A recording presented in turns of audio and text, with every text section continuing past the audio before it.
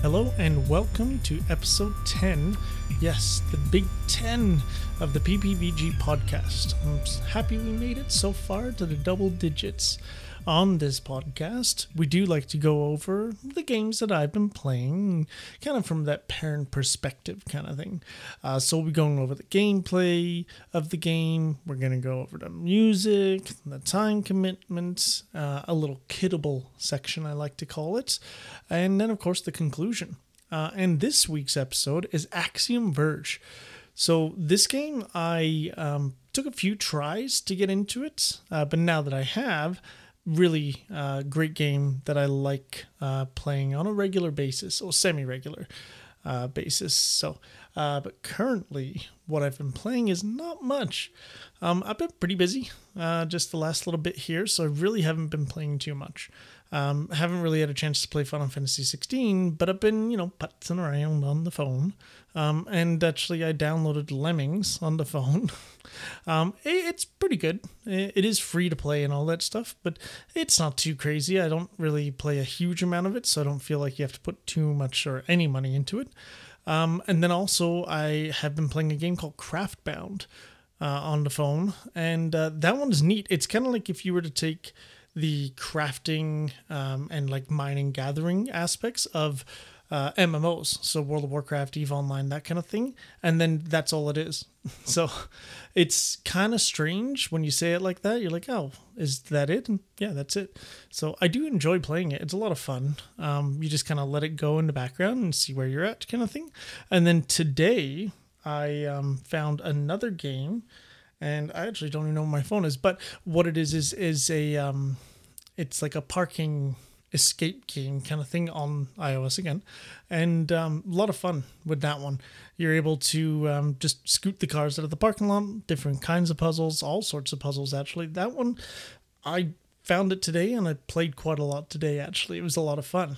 So so again, haven't been playing a huge amount of stuff, but that is what I've been doing. Okay, just quickly, I checked my phone. It's just called Parking Jam. I mean, it kind of makes sense. So anyway, on to the game of the week, which is, as I said, Axiom Verge. So I did say it's a fairly newish game for what we usually do on the podcast. So it actually came out March 31st in 2015. So we're looking at about 8 years ago. So originally when it came out, I thought it looked cool. I like Metroidvanias. I like the graphic style. It's kind of an older, gritty looking style. Didn't really know anything of the story, to be honest with you, but the I couldn't really get into it. It didn't really grip me. I found it actually quite challenging, and it is a little bit challenging at the beginning. Confusing, challenging, so on and so forth, sort of thing. Tried it on PC, on Game Pass, actually, I think it was back then. And again, just couldn't really get into it. And then it's funny because the music, there's a couple songs. I mean, the main intro song, like the main song of the game, I really liked. And so, I have on Spotify, listen to the album, I get to a couple songs, and there's one song that is in our little list of songs that we're going to be going over. It's called Without Place. That song there, I really like. And at one point, the PS5 version, or I guess PS4 version, was playing it on my PS5. And I just I think I was listening to the music at around the same time. And in my head, I'm like, well, I want to know what part of the game has that song. And it's actually near the end of the game, but it's like, I wanted to hear the song, and I was playing, and it wasn't there. But then by the time I kind of said, oh, I want to keep playing for the song, I was into the game already. So it just took me a little bit longer to get into it. One thing that's really cool about this is that it's actually a single developer by a gentleman by the name of Thomas Happ. So he made this and the second one. But yeah, really, really great. Very talented individual. Yeah, the game's great, music's great, everything's great. And now we have our first category, the gameplay. And we're starting with the story. So you play as someone called Trace Eschenbrenner. It's an interesting name.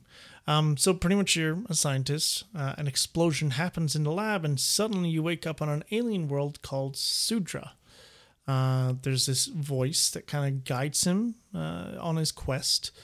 And then at some point you learn of what's called the Breach. And the Breach is a storm that separates many worlds in the universe and such.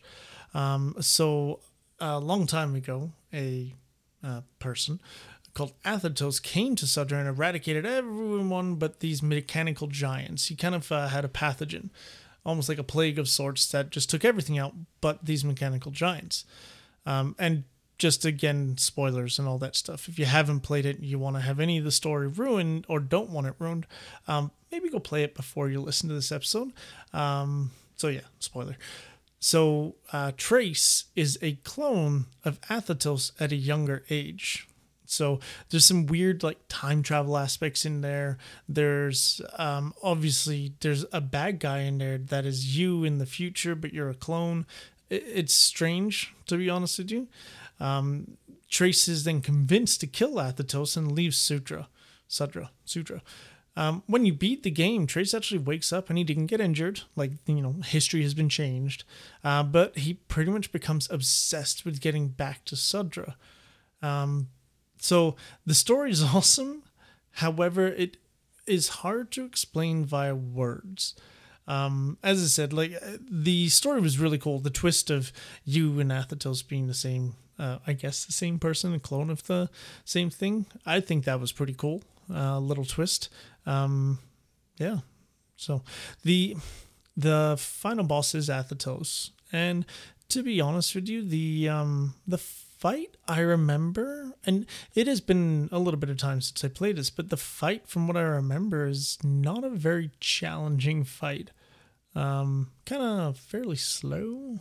But either way, the cool part of this game isn't necessarily the boss fight, but it's the exploration, the backtracking. It is that Metrovania, all the items, the upgrades, all those things. There's a lot of upgrades and even more weapons. So I do want to go over them, right? Tell you what there is, kind of thing. So we'll start with all the upgrades. So one of the first ones you'll get is the laser drill. This can cut through rock. So there's little bits of the game where you're just stuck, can't get past it. And there's unique looking rocks. This little laser drill can cut through it.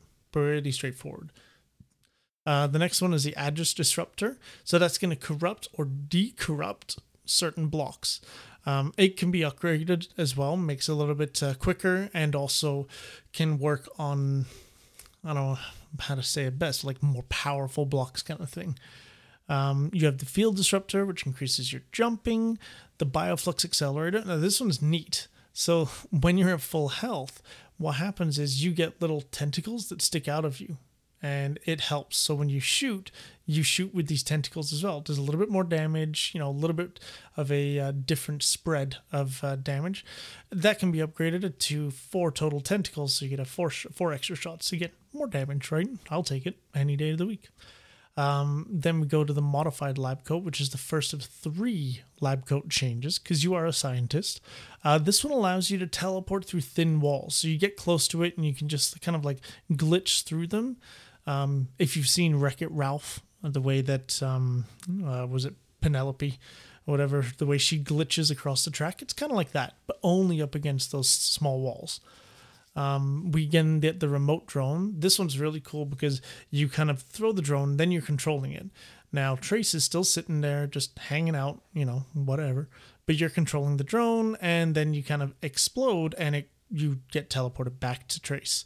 But this is a way that you can hit different switches through different corridors. Again, a lot of these are how it blocks you from entering the next area. Well, you need the remote drone to sneak through to hit that button that's up there above that you normally can't. So another one that's neat next is the passcode tool.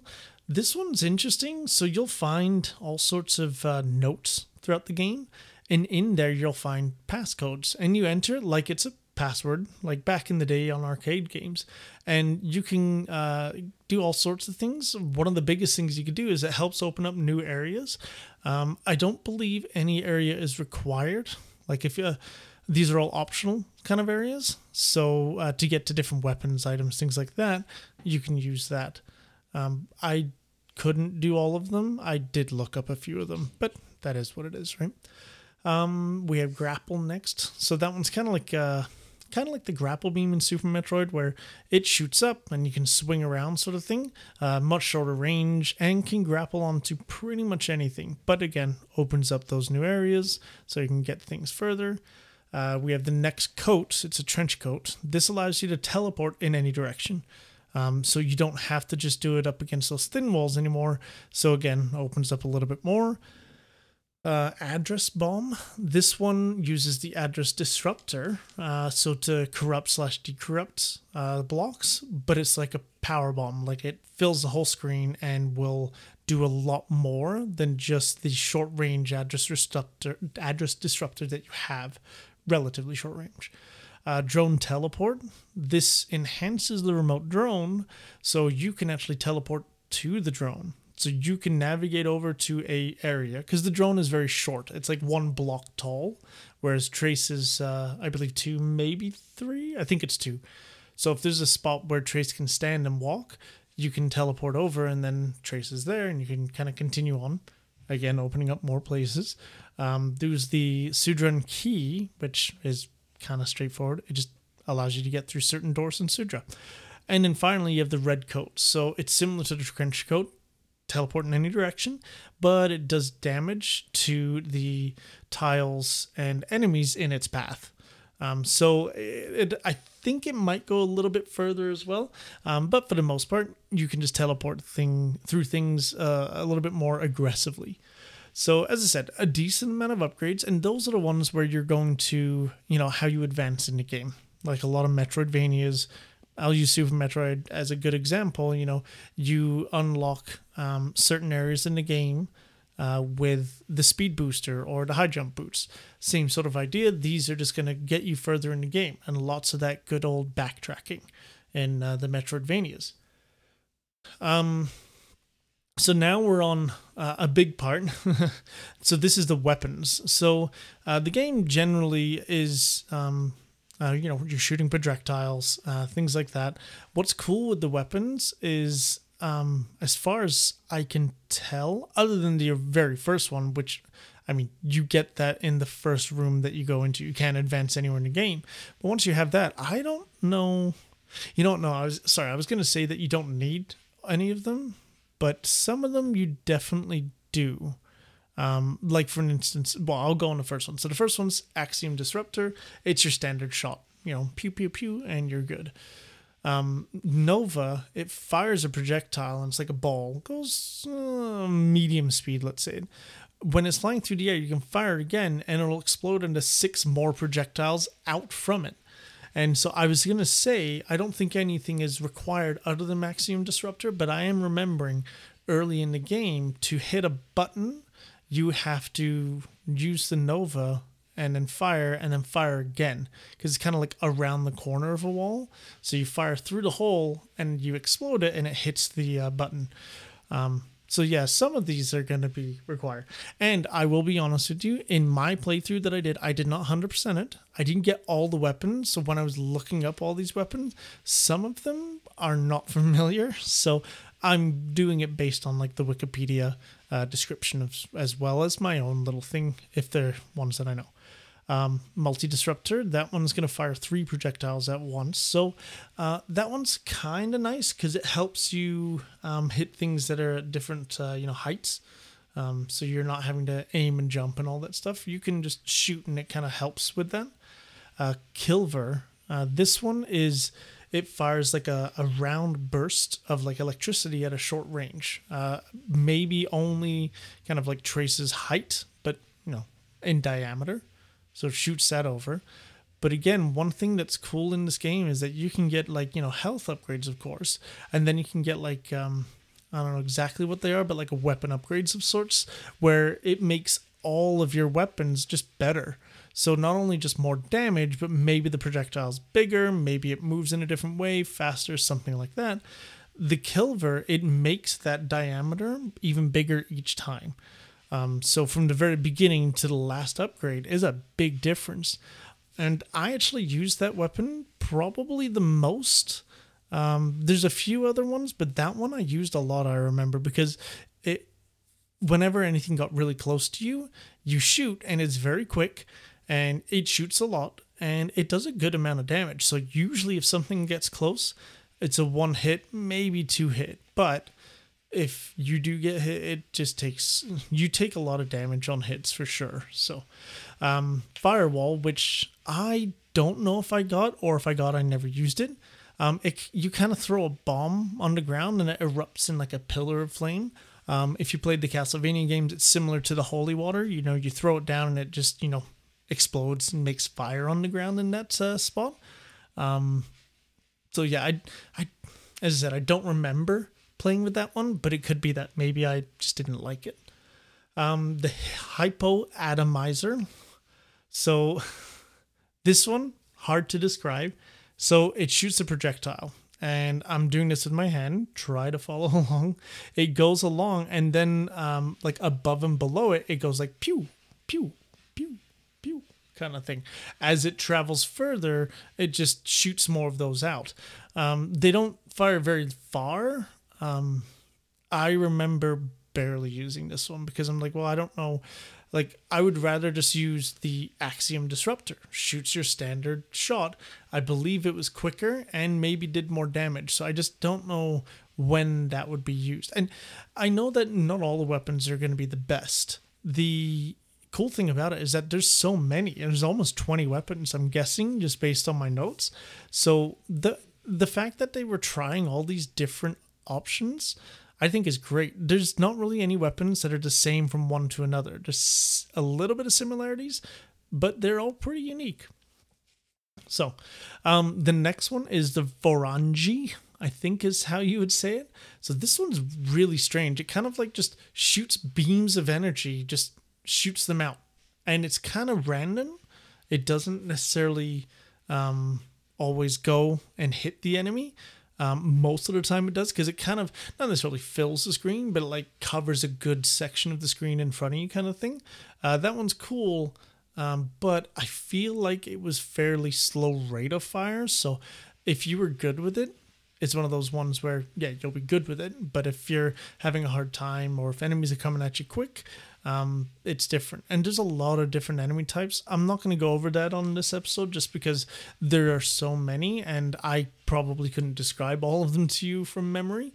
But they are pretty unique in that sense. So this is why having so many weapons is nice, because, on enemies, ABC, maybe the Kilver is really great, but that's terrible on other enemies. You want to have more of a long range weapon because those enemies, D, let's say, they have a lot of health. The Kilver doesn't do enough damage for them to die in one or two hits. So then they would hit you, and then all of a sudden you're losing a third to more health. And one thing that I remember in this game that makes it very challenging, I don't believe there's any invincibility frames. So in a lot of games, you get hit, you're invincible for, a second or two, so you can kind of run through damage or get away from something. This one, you just get hit, and then hit, and then hit, and then you're dead. And again, as I said, 3, maybe 4 hits on some of these enemies early in the game, and you're done. You do get a lot of health upgrades, but again, you have to make it to those health upgrades kind of thing. The next one is the Reflector. This one is also, I can't remember what it's called in Castlevania, but it's a beam that bounces off walls, right? I feel like there's something in Castlevania. I never knew what it was called, but it was like a gem that, bounced. This one, bounces off walls. So this one's kind of handy. If you can see an enemy right on the edge of your screen, you can maybe bounce it around and then hit them with that without getting into danger. You have Orbital Discharge. So this one, when you fire, the projectile hits the ground or wall and then kind of travels along it like almost like a buzzsaw kind of thing. Goes and then can, hit enemies that may be up on a wall or up on the ceiling, something like that. Lightning Gun. This one, I found it really cool. I used it a decent amount, but I feel like I kind of went back to other weapons at some point. So it's kind of it's a beam of energy and like lightning energy and arcs to the closest enemy. You don't have to necessarily aim, so that helps. But I feel like from my memory, I believe it didn't do a huge amount of damage. So it's useful in, again, some situations, but then not so useful in others. So Turbine Pulse. So this is another one that's a little tricky to explain. So you fire, and that has 4 projectiles tethered together, and they'll rotate, and they'll kind of go in a different width. And then when you let go, they'll release, and they'll kind of just shoot forward. So I'm trying to think what I could compare to. I got nothing. So pretty much, yeah, you just like, you shoot, they kind of go there, and then when you let go, it's like, okay, now I'm going to shoot forward kind of thing and go and hit whatever. So again, very situational, but I don't see it being super great most of the time. Shards I liked, fairly short to medium range. It just fires a bunch of ice shards really quickly, kind of erratically for the most part in the right area, but a little bit up and down, a little bit of variation in there. But yeah, it's nice that it can shoot those ice shards. And I don't remember like ice, lightning, fire. I don't remember there being any like elemental weaknesses. Like I don't remember ice things slowing enemies down, or fire, you like causing like damage over time or anything like that. I think they just kind of, were different elements. It didn't necessarily change how much damage you did. Distortion Field is next. It's similar to Kilver. It can be held down, so it's a continuous attack, and it stuns enemies. It doesn't do a huge amount of damage when I looked. I don't remember getting that one myself, so that could just be either, again, didn't use it, or it's just based on my interpretation from the wiki again. A Data Bomb. So that one is almost kind of like a little explosive impact, or explosive projectile on impact. So you shoot, hits the enemy, hits a wall, explodes. Damage can go through walls too. So again, if you have enemies on the other side of a wall or hiding behind something, this can help take them out before they get close to you. So, and that's something that I would say, if you're playing this, it's a great way to start the game for the first while until you get a few upgrades, is try and take enemies out from as far away as possible. There's these creepy zombie creatures that jump and lunge at you that you find fairly early on in the game, and they hit so hard, and you kind of just have to know where they are. And then once you know where they are, you can preemptively fire and take them out, hopefully before they get too close. But yeah, man, like some of the enemies in this game have been very challenging for sure. We have a Tethered Charge. That is a fancy yo-yo. So you shoot it out, you can kind of change the direction of it, and it kind of goes in and out. Quantum Variegator? Sorry, that one, I'm not sure. Quantum Variegator. So the projectiles just fire in a random manner. Something like that. Again, I don't remember seeing that one, but something like that I'm not too keen on. I'd rather have something consistent, because then I'm kind of comfortable. So I shoot here, and it's just going to go. I'm not going to be like, it's not going to be random all over the place. So Ion Beam, this one fires a continuous beam of energy. I think I remember getting this one, and really cool in some situations. It kind of just melts through a lot of enemies, lower level enemies. But I'm guessing the later on this list, because they're not alphabetical, it's probably when you get the weapons themselves, so later on in the game. But I remember that one being very useful, for instance. Next up, we have the Reverse Slicer. This one kind of fires a large blade. From what I remember, it's not super quick, but it can go through walls and kind of as a boomerang. So you can shoot it and it comes back. Again, if you can kill enemies before they can get to you, pro tip, I feel, until you get good with the game or have more health, a little bit of both. Anything that you can do where you do damage where they can get to is a really good idea. And then the last one is the Flamethrower. And it's a flamethrower. Just shoots it out medium range, and kind of like it gets bigger and bigger. Does good damage, but again, if it doesn't take out the enemy right away, you're probably just going to get hit. So generally you want to prevent yourself from getting hit. Now that is the regular weapons, and the next 3 I didn't even know existed, period, because they're called Secret World weapons. And the Secret World, it looks like from when I checked earlier, it is a, from hard mode. So I'm actually going to quickly look it up. But yeah, so the weapons that you can get there, the first one is a Heat Seeker. So this one here is the, how would you say it? Like, it shoots out projectiles, like little balls of flame, and then they just zoom in and seek out enemies. So I think that's a great one, because then you can just kind of shoot and it just does all the guesswork for you, kind of thing, is how I would understand it. The next one is called the Scissor Beam. And again, I didn't have any of these Secret World weapons. So they are, I don't know how to describe this one. So it shoots out in like a, almost like a cone outward from you, a vertical cone. And then in between the two lines, there's more beam energy weapon. So that'll hit enemies and then it'll kind of snap down, like almost like a crocodile going, hum. So it'll do that on the enemies, and then of course, it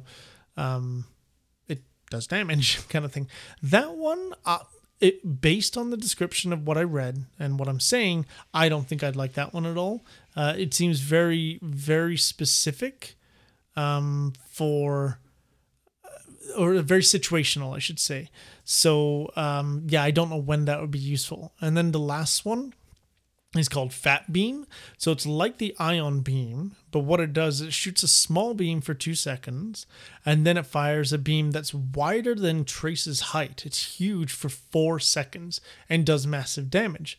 That one, again, I feel like that's situational, because you have to wait 2 seconds before it actually starts shooting. These enemies are quick. So to get that in working, again, situational. You have to know the game really well, and I feel like it would be a challenge for sure. So and I'm just doing a little look up. Yeah, here we go. So I'm just looking at what the secret worlds are. Sorry. So easy secret worlds are found in a couple areas containing primary items, and then secondary health. Medium secret worlds are found in other places, same type of item to eat them. And then the hard secret worlds can be found in these 3 areas. Okay, so it isn't necessarily that it's a hard mode. They're just a challenging secret world. I do remember finding, I'm trying to wonder. I remember finding a couple things like this, 1 or 2 of these secret worlds just on my own. They're very strange looking, and it was kind of confusing. But yeah, they're just like, I feel like I went into either an easy or medium, because as I said, I didn't have any of those 3 weapons. But I found them to be challenging. They're like a challenge area. And you have to kind of go through the whole area. There's no save or anything like that. And the first time I went to one, I was very confused. I was like, am I in the right place or what, kind of thing? So yeah, the secret worlds will end up getting you to those, not only these secret world weapons, but other things like health, range, increase, damage increase, things like that. Okay, so the gameplay, the game itself, great game. I do enjoy it. Now we're on to the music, and man, oh man, this is some good music. And I just want to take a moment again. This is a single developer, a single person made this game. They made the graphics of the game, the mechanics, came up with all these weapons, the bosses, the story, the cutscenes, the music, and sound effects. And I think it's amazing when you have that single developer. And again, like Thomas Happ, this must be a huge passion project of theirs to really put this out there. And for a lot of people, it's a very well-received game. It was nominated for Best Indie Game of the Year from the Game Awards in 2015. It didn't win, but to be nominated and to be, the one and only person making the game, that's a huge accomplishment. The music's kind of what got me into it. Again, listening to the music, really wanting to listen to Without Place in the game, it was kind of like, I don't know why it gripped me with the music, but I'm glad it did. As I said, I do enjoy the game a lot. So the music also, and the environment, the graphics and the story and some of the weapons and enemies gives us a very Alien, like the movie Aliens vibe for sure. Like there must be some inspiration in there for sure, because it just, if you listen to it, if you see it, you would, I think, understand what I'm trying to say. So we will start with the first song. That is the Axiom. It's what you heard at the beginning. It's what you're hearing now. What a great way to start the game. Just that intro music, and it is great drums. It's simple toe tapping, but really just clean. A great song to start the game with for sure. Next on my list here is Trace Rising. So this one here is the boss theme for a few of the bosses, not all of them. It's, I think, earlier on. It's a really cool song. At 30 seconds into the song, you do get a little bit of the melodic, I don't even know what instrument it would be, a little synth that comes in, and it's great energy. It pumps you up. It's a great boss fight song. It's not distracting, it's just, it pumps you up. Great one to fight a boss to. And then finally is Without Place. It's the song.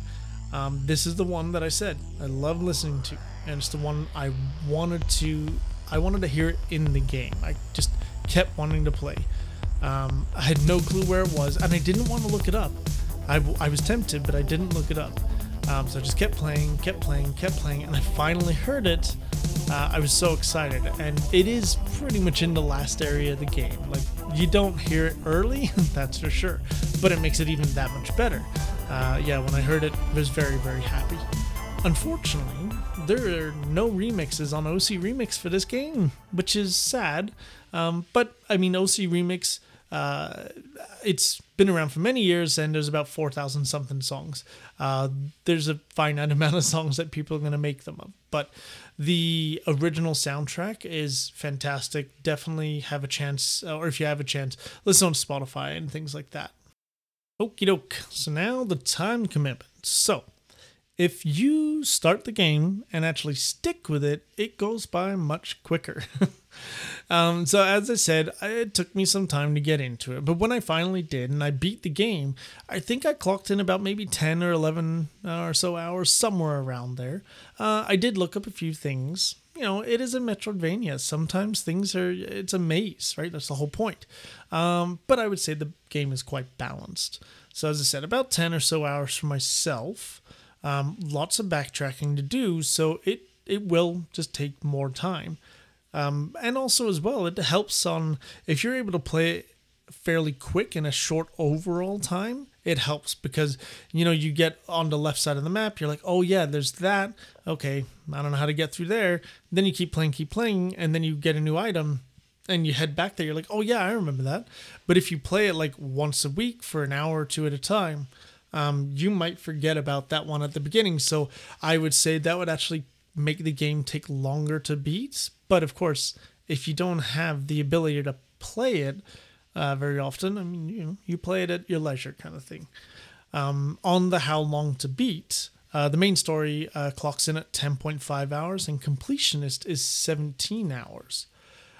So again, the not a huge amount of people have played it, but a decent amount for sure. So I feel like the numbers are a pretty good representation of it for sure. And then on our speed run, so there are 8 categories with 2 difficulties, so a total of 16. Most people, it looks like we're doing it on the normal difficulty, not the hard difficulty, which I'll be honest with you, I don't know if I'd want to play this on hard. It depends on what happens, but generally hard modes in these kind of games, all it does is just make the enemies more difficult and have more health. So I mean, the game is challenging enough. I don't need more of a challenge. Currently, it's not super active. So the players total for the game 66. Currently active is 1. I don't particularly know what that means. My guess is maybe within the last 6 months, how many people have submitted times. But it's just a guess, something like that.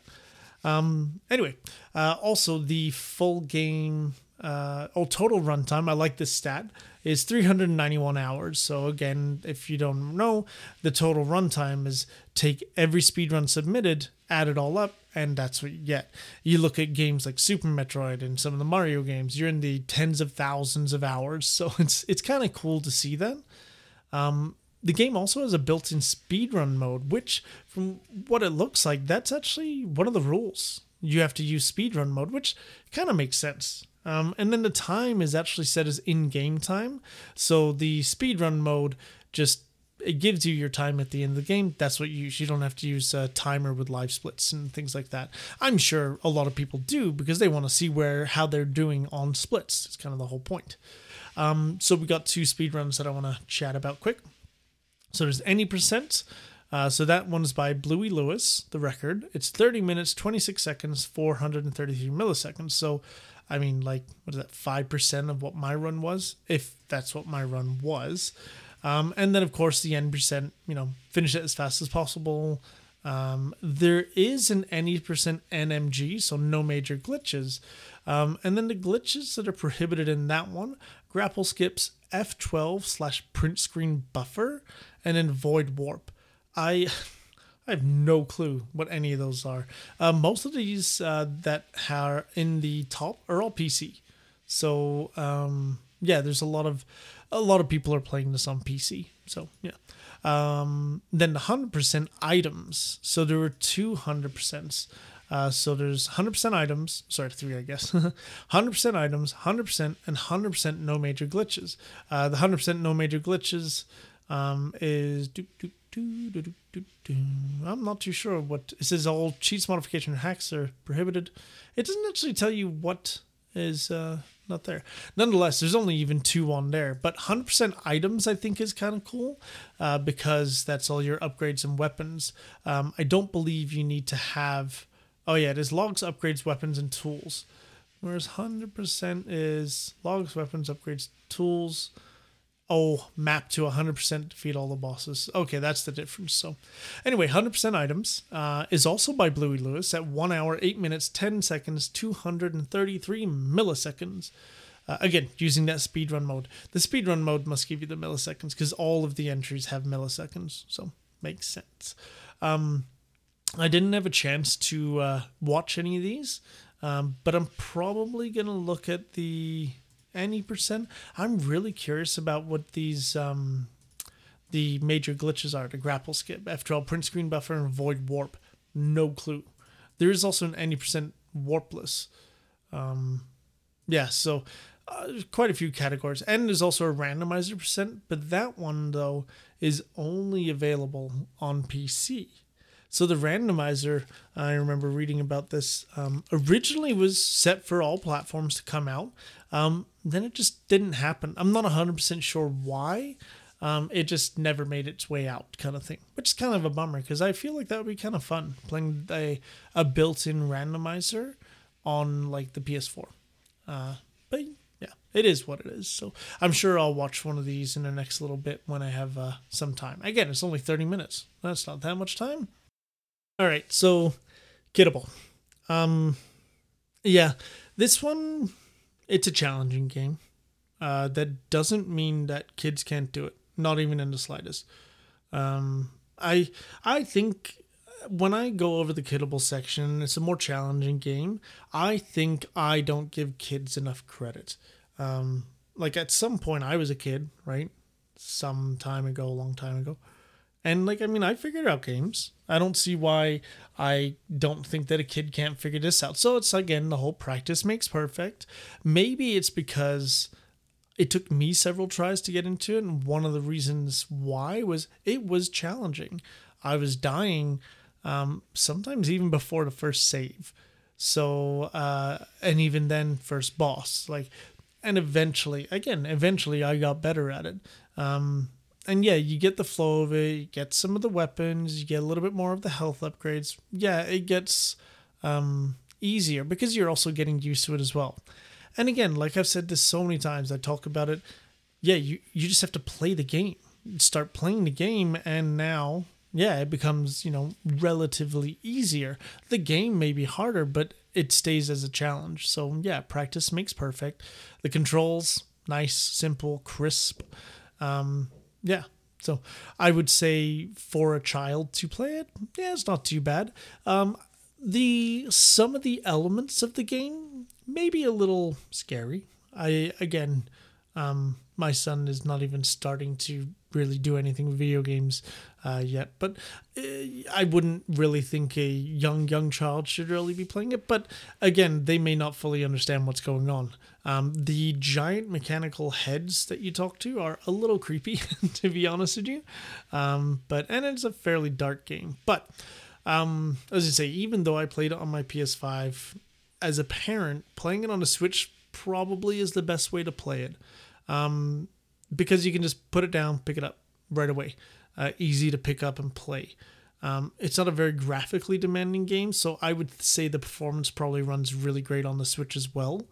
It gives you the option to, as I said, just put it on pause, put it down, or play while, kiddo's watching something on TV or something like that. So yeah, it gives you a little bit more variety and options kind of thing.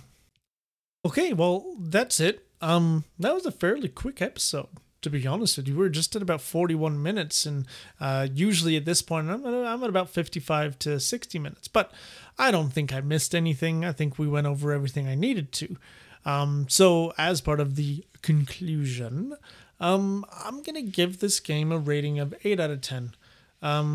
I do definitely enjoy this game, for sure. It's a lot of fun. And, to be funny, going through the notes, doing the podcast, I kind of want to go through it again. Play it again. Just go through it again.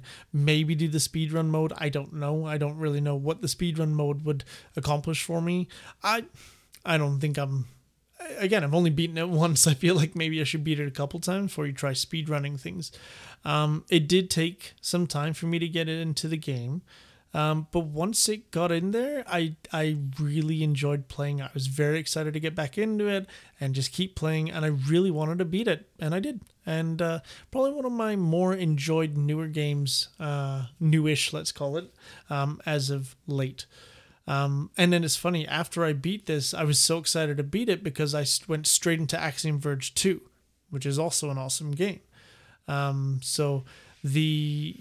Again, still made by Thomas Habb. Amazed that he made both these games. But yeah, went straight from the first one to the second one. I kind of wanted to poke around with some more stuff on the first one, but I was also excited to play the second one. So as I said, I might go and play at least the first, if not the second one again. Once you play it once, you remember a good chunk. So I don't think it would take me as long to go through again. But I don't know. I mean, as I said, I barely played anything the last couple of weeks. I'm going to be busy again for the rest of the month, so who knows when I'm going to be able to actually play any games, let alone these games again.